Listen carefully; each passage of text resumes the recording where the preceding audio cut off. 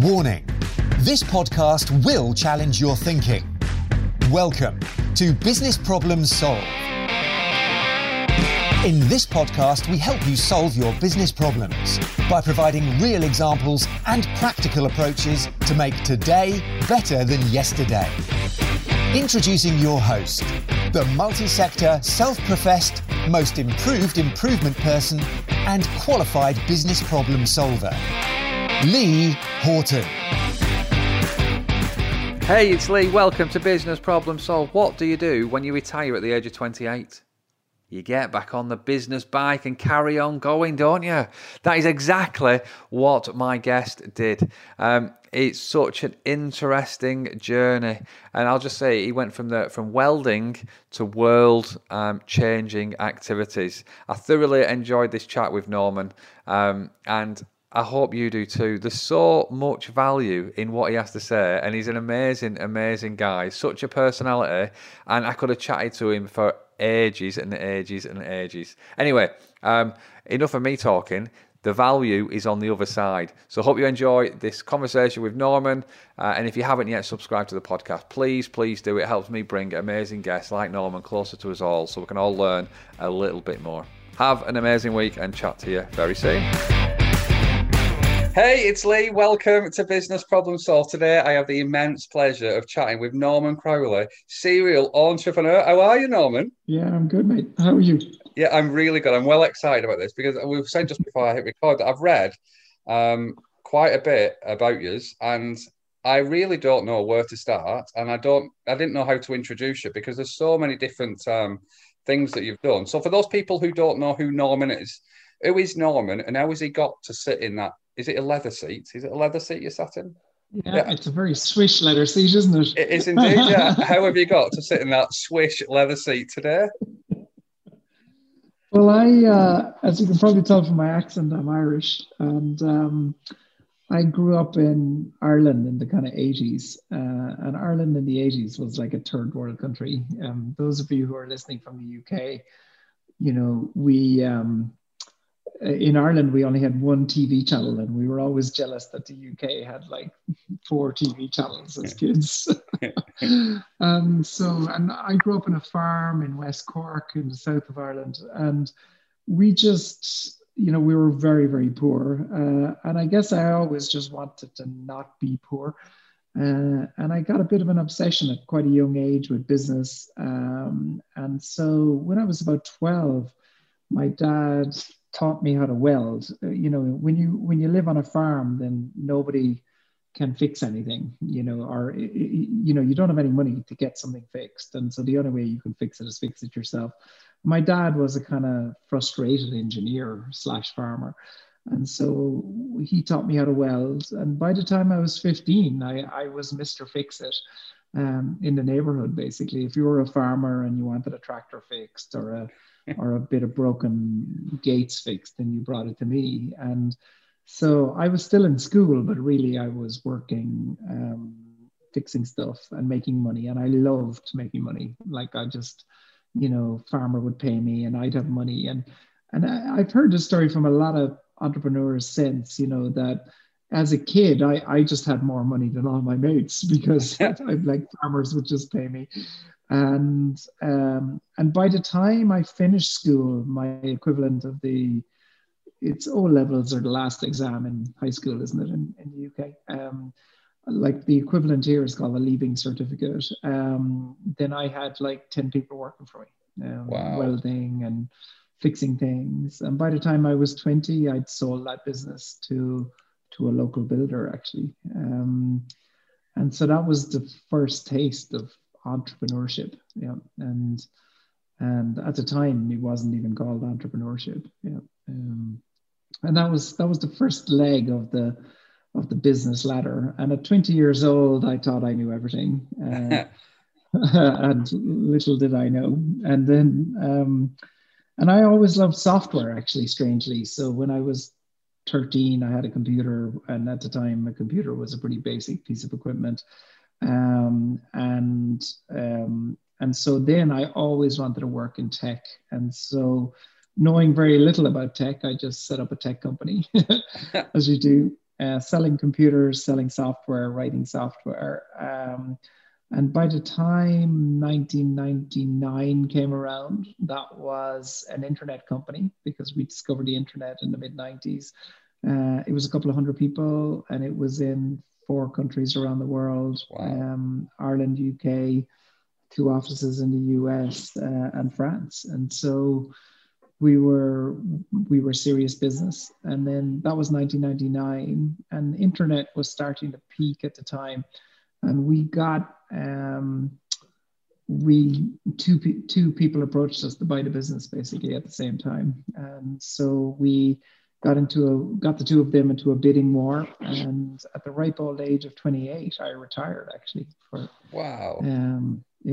For about 5 minutes. And then what did you do for those 5 minutes, Norman? Not a lot, actually. I got some tax advice and tried to figure out how not to lose all the money. And then, you do the usual thing. We bought 2 fancy cars.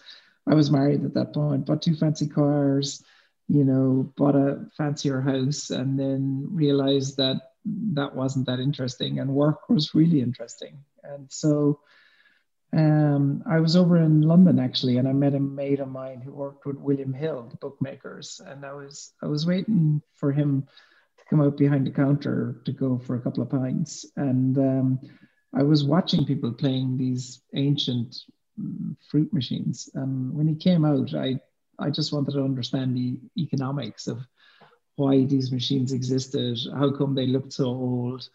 And then I said, why aren't these like broadband connected video machines? And he said, well, if you think you're so clever, why don't you make one? Because loads of people have tried and failed. And I was like, okay. So knowing nothing about gambling or anything to do with gambling, we set up what became Inspired Gaming Group. And Inspired Gaming Group in 6 years went from 0 to $500 million in revenue. Wow.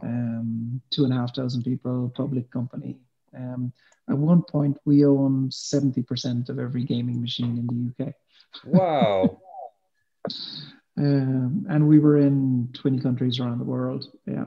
And then famously, 2008, 2007, actually, a hedge fund offered to buy the business for $1 billion. And when somebody comes along and offers to buy your business for $1 billion, you should accept. Yeah. And we did. And we came very close to selling the business for $1 billion. But at the same time, we were doing all the paperwork. Lehman Brothers was happening, and the global financial crisis was happening. So we were really trying to sell the business in the middle of that kind of global hysteria, basically. And we just ran out of time in the end. That famously, we were 2 hours away from selling the business for $1 billion when the whole thing came crashing down, Lehman's, everything, and we didn't get the deal done. And in 2008, we just went through an incredibly rough time with all our businesses because of the global financial crisis. But we slugged it out and got the business back on top. And then in late 2008, we sold the business off the stock market to a hedge fund for about $500 million. Yeah. So, which isn't bad. It's not bad at all, is it? No, it's okay. Yeah. And so then and then since we tried retiring and singularly failed, we didn't bother trying to retire the next time. But we started to think that if we were going to do another 10 or 20 years of business, then we wanted to make sure that it wasn't just about buying something for $1 and selling it for $2, that it was achieving some purpose. And so we looked around, and the thing that we saw that had the biggest impact, or was going to have the biggest impact, was climate change. And so we set up what's now called Cool Planet Group. And Cool Planet Group works on, it's a for-profit organization, very clearly, and it works on the 3 pillars that cause climate change. And the 3 pillars that cause climate change are energy, transport, and food, basically. So So we in energy, we've got a big solar business, we've got a big energy efficiency business. In transport, we have Electrify, which is becoming famous for creating beautiful electric cars. And then we're doing a new startup in the area of food in a thing called cellular agriculture, which is basically creating fake meat in a bioreactor. And so they're the businesses. And in the 10 years we've been building it, it's become quite a serious business, operating in 23 countries.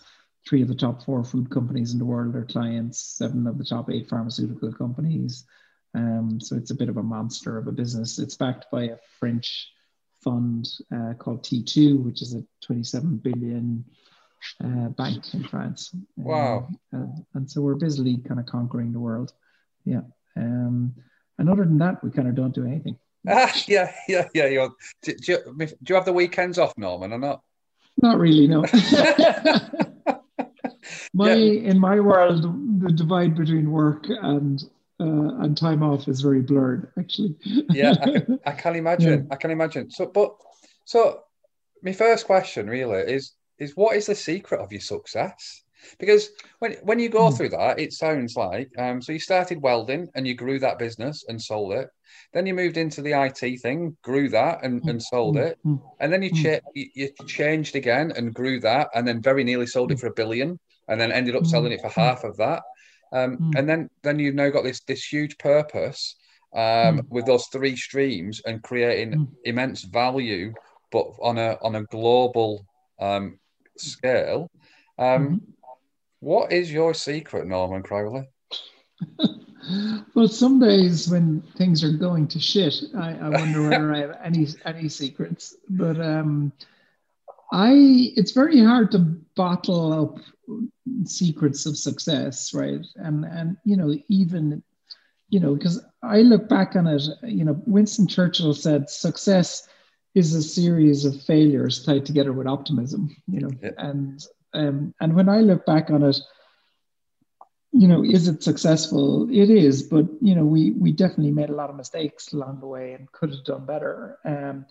But when I try and distill it down into something that people can understand, I think of 3 things, right? And when I was about 20 and I had my welding business, my brother came to me and he said, I've heard about this thing where we can learn how to walk on hot coals. Yeah. Have you ever heard of this? I've heard of it, never tried it. Yeah. So, and Donald, my brother, said, you think you're all that with your welding business and all that, but, there's a big world out there. And also he said it would help you overcome fear. And for all my childhood, because of the way I was kind of brought up, I was riddled with fear around talking to people, around lots of things. And so when he said to me about overcoming fear, I thought that was a good proposition. Yeah. And so I said, okay. And then I went and did this thing. And then I became slightly obsessed actually with walking on hot coals, because it is amazing, right? You get 25 ton of timber, you light it in a big bonfire, you get a whole lot of people, 50, 60 people, and then you rake out the coals. It's like, I don't know what temperature it is, but it's like 1,000 Celsius. And then you just get people to walk across 25 feet of it. And it is kind of inexplicable, because if you do it fast, you burn. So if you do it slow, you don't burn. But you have to be in the right mental frame. And a lot of teaching people to walk on hot coals is getting people into the right mental frame. And I learned afterwards how to teach people how to do it. And then I used to do it for a while. I used to teach people how to walk on hot coals. And I was only 20 at the time. And the rules of success in business and the rules of walking on hot coals are actually very similar. So are you ready for this? I think so, yeah. Yes, I am. Okay. Hit me with it, Norman. So the first rule of walking on hot coals and business is fill your mind with happy thoughts. Right? There's no point in waking up in the morning, attacking a business and like going, my business is fucked and it's such a load of shit and it's not going to work. And likewise, if you're going to walk across 25 feet of hot coals at 1,000 Celsius, it's probably a good idea to have a reasonably optimistic view of how it's going to play out. And how they do that when you're walking on hot coals is they get everybody else to support you, right? And they might shout a mantra at you to say, it's not that hot. It's not that hot, for instance, right? Or you're going to be fine. You're going to be fine. Some kind of mantra. But it's very hard when you wake up in the morning to have people shouting in your ear that it's going to be fine. Yeah. But you can do things like in our house, we don't watch the news. I haven't seen it. I had to do a current affairs program in Irish media recently, and I had to be briefed. It was one of these shows where you comment on what's been in the press that week, and I had to be briefed about it beforehand because I don't tune in to the news. I don't tune in. I almost never tune into social media. And also I'm very selective about who I hang around with, right? And I only generally hang around with people who are optimistic, who are trying to conquer the world. And it doesn't matter whether they have a big thing they're trying to do or a little thing they're trying to do, but they're trying to do it, right? And that's a huge thing. So filling your mind with happy thoughts and consciously doing that, and also steering away from people who may not be the most optimistic in the world is a very good thing, right? Yeah. And people say, well, does that mean then that if you've had a friend for years and they're not optimistic, then you don't hang around with them anymore? It doesn't mean that, but it does mean that if somebody you've known is consistently negative for a protracted period of time and you've done your best to improve their situation, then maybe it's time to leave them alone, you know. And so that's the first one. And then the second one is, there's no point if you're walking on hot coals to walk along halfway 10 feet and then turn around and come back or dawdle for a while. It's probably very good to have a very clear idea that you're going to start at the beginning and walk to the end, right? Yeah. And in order to do that, you need to know that there's a beginning and an end, and you need to have a stated intention to get to the end, and to get to the end in as short a time as possible. And also then to communicate that you're going to go from the beginning till the end, right? And everybody talks about it's important to have goals and write those goals down, but most people don't do that, right? Most people don't write down their goals. But more importantly than writing them down is communicating them, right?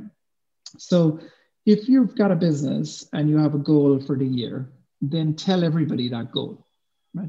Yeah. And almost anybody doesn't do that. So when we started our energy business, we said, we're going to create one of the biggest energy efficiency companies in the world. Now, at the time, that was a stupid idea because we knew nothing about energy efficiency whatsoever. But we told everybody that, maybe because we're stupid. And when you communicate that to people, what happens is about 90% of people don't say, that's great, Lee, well done. Can I help you in any way? Most people would say, Lee, that's a stupid idea because you don't know anything about this, right? Yeah. And then Gandhi had a great phrase, which we have on the wall of our offices, about change, actually, and trying to affect change. He said, first they mock you, then they laugh at you, then they fight you, then you win, right? And that's very profound, right? And so if you look at somebody like Elon Musk, who'd be a big hero of ours, that's what's happened with Tesla and SpaceX. First they mock you, then they laugh at you, then they fight you, then you win, right? Yeah. And we see that in all our businesses. But then if you're going to communicate your goal, then people go, first they mock you, right? So you're going to communicate your goal and 90% of people are going to mock you, right? Yeah. So, but the other 10% are going to say, that's very interestingly, I know 2 people who can help you with that.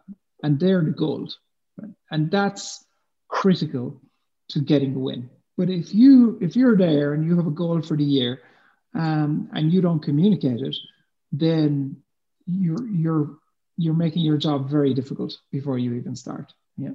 Yeah. And it's likewise when I want to lose weight, and my weight, like every human being in the world, fluctuates.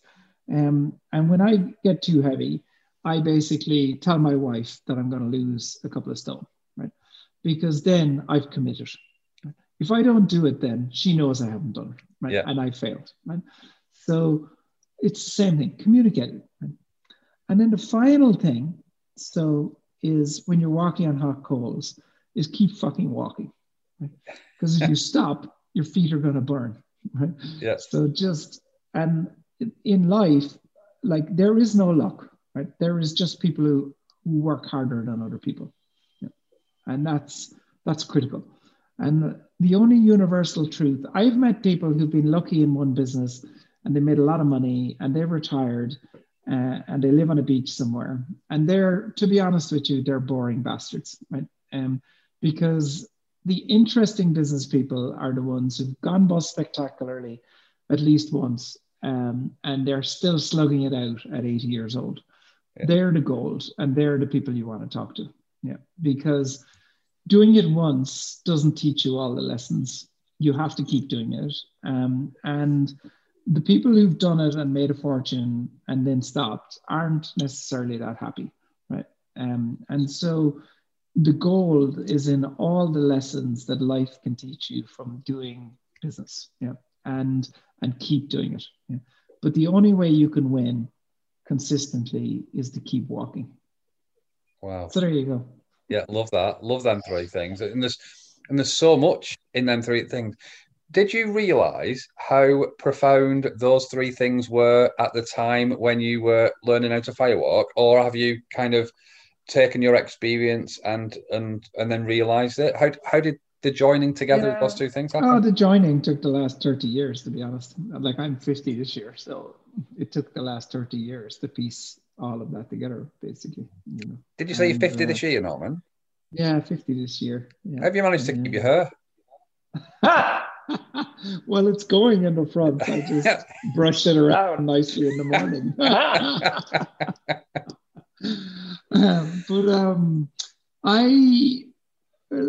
So and the other thing I've learned along the way is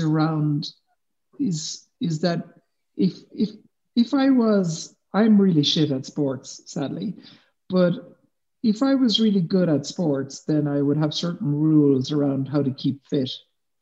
And in business over a long period of time, I've learned some rules, very simple, another 3 rules basically, which is if you're going to get up in the morning and eat shit, like shitty foods, then your body is going to be full of toxins and you're not going to think clearly, right? If you don't get up in the morning and exercise and move in some kind of way, pretty much every day, then your body is going to fill up with cortisol, which is a hormone, and this is biology 101, right? Then your body's going to be full of cortisol. You're going to be paranoid. You're going to be scared. You're going to be really grumpy with your clients and your peers. And you're generally not going to be that great. And then if you don't have some kind of consciousness practice like meditation, yoga, and I don't mean going for a walk, right? Or going for a run for that matter. I mean some kind of practice. If you're religious, and I'm not, then prayer, right? But some kind of practice. And if you don't do the 3 of those things, and I don't mean one of the 3, I mean all of the 3, right? Then you are tying one hand behind your back in the process of becoming successful. Yeah.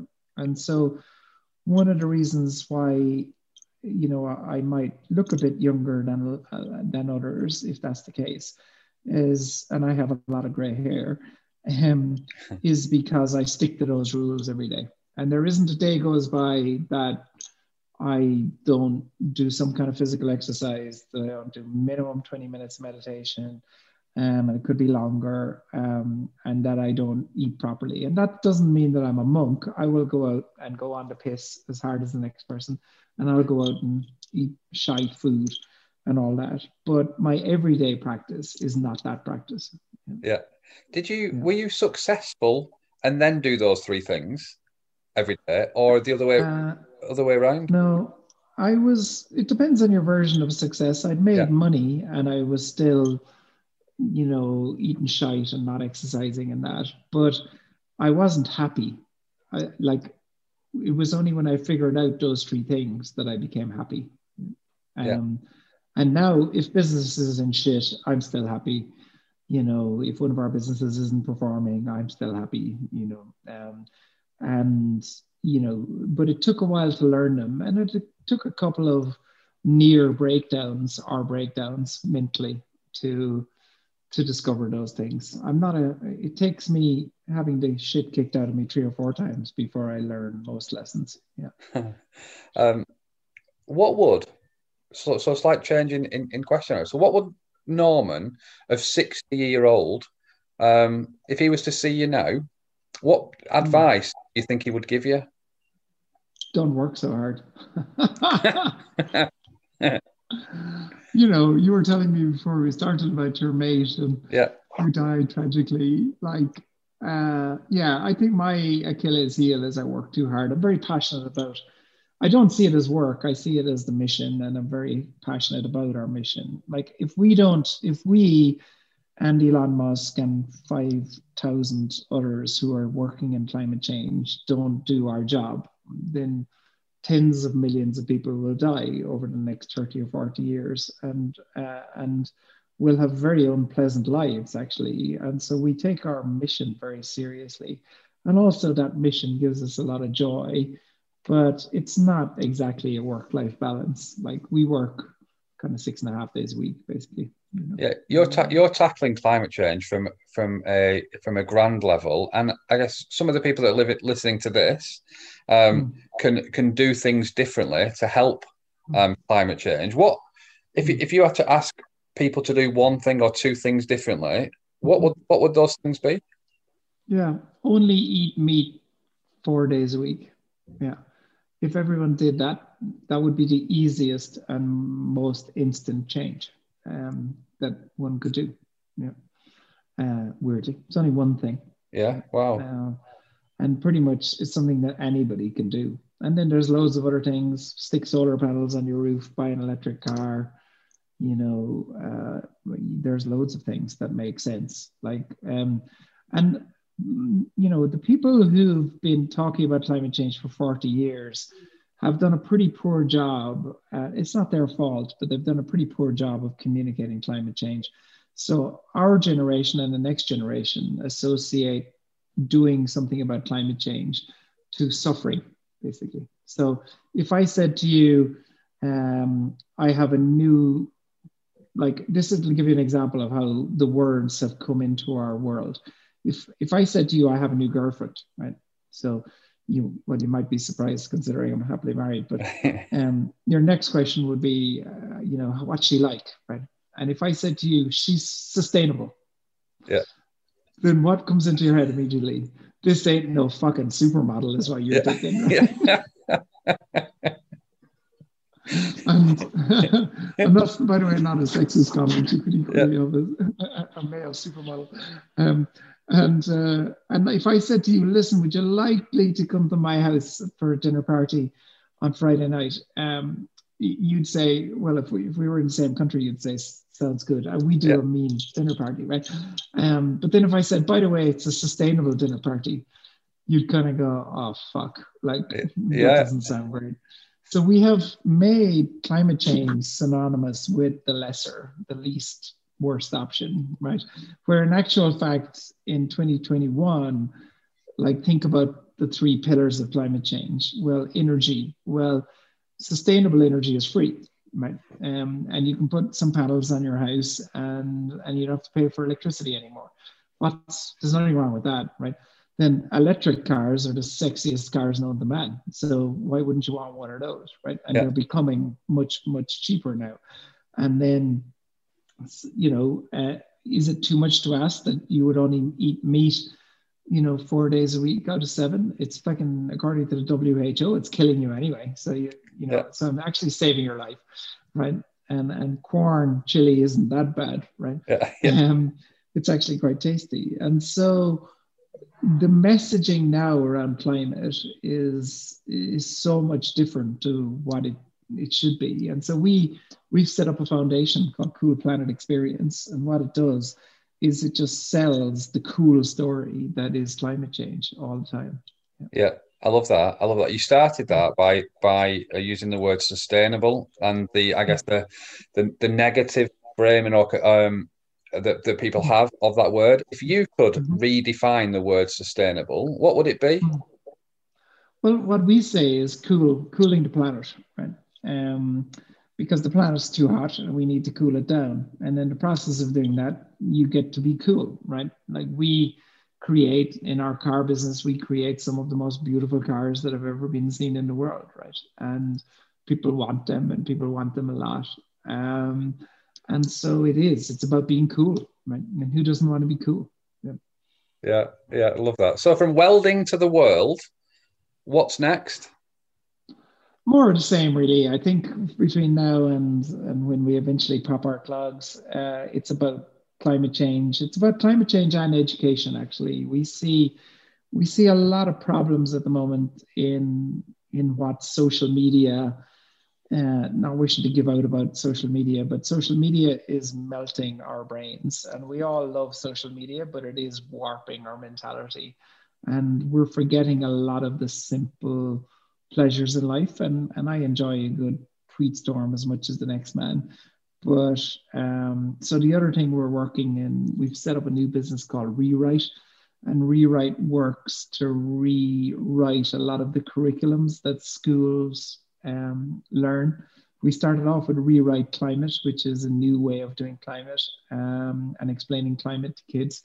And the next one we're doing is around mental health. And then the next one will be, I don't know, some other aspect of education. And they're just very, very different ways of educating somebody, much more fun, much more radical. If you think about, like, my kids are 20 and 21, and they learned in school exactly the same way I learned in school. Yeah. Yeah. And almost the same lessons, out of almost the same books. Right. And if I was a grandparent, I it would today, there are 50-year-old grandparents around. Their children would have learned. So then there would be three generations of people have learned exactly the same way and exactly the same lessons from exactly the same types of people. And how stupid and unacceptable is that when you think about it, right? Yeah, no, it is Yeah, completely crazy, isn't it? Because so many things have changed over that period of time as well. absolutely. What would have been the one thing that you would have liked to have learned that you didn't learn at school? Yeah. It would, um, well, I suppose one of the things, the advice that I would give my 20-year-old self is trust yourself a lot more, you know. Um, like, because you have to listen to everybody, but then you have to make up your own mind. And I think you have to listen to everybody because that's how you learn. But then you have to just trust your gut and what your gut is telling you. And most of the time, your gut's not wrong, actually, you know. Um, Yeah. and, it's hard to say that because sometimes you trust your gut and make a big fuck up. But in general, if you trust your gut, it won't see you wrong, you know. Yeah, no, completely. So, what is it about business that has given you the passion? Because some people, they like technology, or some people like customers, or what they've got like their Mhm. own individual niche within business. Mm, But mm, for me, you've kind of gone across different segments, different mm, industries, mm, and we keep coming back to the word business. So, what is it mm. about business that gives Great you your question. passion, Norman? Well, business, you get to solve, it's the ultimate trifecta, right? You get to solve a customer's problem, which makes them happy. Yeah. You get to have people work with you, and you can effectively make their financial dreams come true. Like, I've, over the years, worked with people who've since retired. A lot of them have retired very young, and so we've made not only our financial dreams come true, but their financial dreams come true. And in our current organization, we take that very seriously. So we have a financial well-being program, and we teach people all the stuff that they need to know about how to make and keep money. And then also we have a program that over the years will make them into millionaires. And so you get the people that work with you, you get to make their financial dreams come true. And then finally, you get to make your own financial dreams come true. And, money isn't everything, but actually, how bad we get to fly around in private jets and be really fucking cool. Yeah. Yeah. Earlier on, I mentioned the word successful, and you said that it depends on what the definition of success is for the individual. What's success for you? I think if you ask the 20-year-old version of me, it would have been some money metric. Now it's that thing, right? It's solving other people's problems, making sure that the people that work for you are successful, not just financially successful, but that they learn how to be good people. And then, having success in your own family, not just your immediate family, but in your wider family as well. And in order to do that, you need to solve a lot of personal problems, because we're all egotistical and narcissistic and selfish. And so the only way you can be that successful across those metrics is to conquer a lot of demons in your own life, Yeah. And I think from the time we're a kid to the time we're old, we should have a mission to solve our own personal problems. And people look at me and go, "Oh, well, your man has made it." That's a lot of shit. Like every week there is some stupid thing that I do that I shouldn't have done, that I have to unwind or learn something from or apologize for, Yeah, I was going to, in fact, actually, listening to you and your journey, your story, the number of pivots, the amount of money, and all of these, and the fact that it's world changing stuff that you're dealing with. It sounds really, really exciting. It sounds amazing and amazing stuff. Would you recommend to somebody to do what you're doing? Yeah. I would, but probably not as intensely as we do it. Because we, as you say, now it's a world vision. It's a very big vision. We have a plan to take this company to multiple billions in valuation over the next couple of years. So it's a big play. I don't know. Like, I watch my daughters and they live a much simpler life and they have more time to enjoy a lot of stuff. Whereas because I grew up poor, the monkey was always on your back to do the next thing, and because you had to. And I think I haven't really learned to stop doing that. So I would think business is fantastic because if you do business well, it makes you into a very rounded person, and everybody teaches you something. But yeah, you don't necessarily have to do it as intensely as we do it. Yeah. How would you, I mean, we've used the word a few times, but just what is Norman Crowley's definition of business? I don't have one to hand, to be honest. Maybe a thing. We have two rules in our business, which is rule number 1, make money. Rule number 2, cool the planet. And so, I would think you can't be in business. I hear from a lot of people, they kind of go, well, this is a social business. It's designed to doing a social good. I think that's just a cop-out, to be honest. Like, that says you can't do good for the world and make an obscene amount of money. And that's incorrect. But you can. Yeah. The better you play this game, the more good you do people, but also the more money that you make. And then by all means, reinvest that money, which is what we do, into the cause or into another business. But, don't use the fact that you're doing good as an excuse for not making money. Yeah. And also don't use the excuse of doing good not to have a kind of baller lifestyle. Nothing wrong with that, right? Because that inspires, you might think that's selfish, but that inspires other people who look at you and go, well, I want to be like that. Yes. Yeah, no, I get that. So just two more questions, if that's all right, Norman. First one is what does a climate change champion serial entrepreneur have for his evening meal?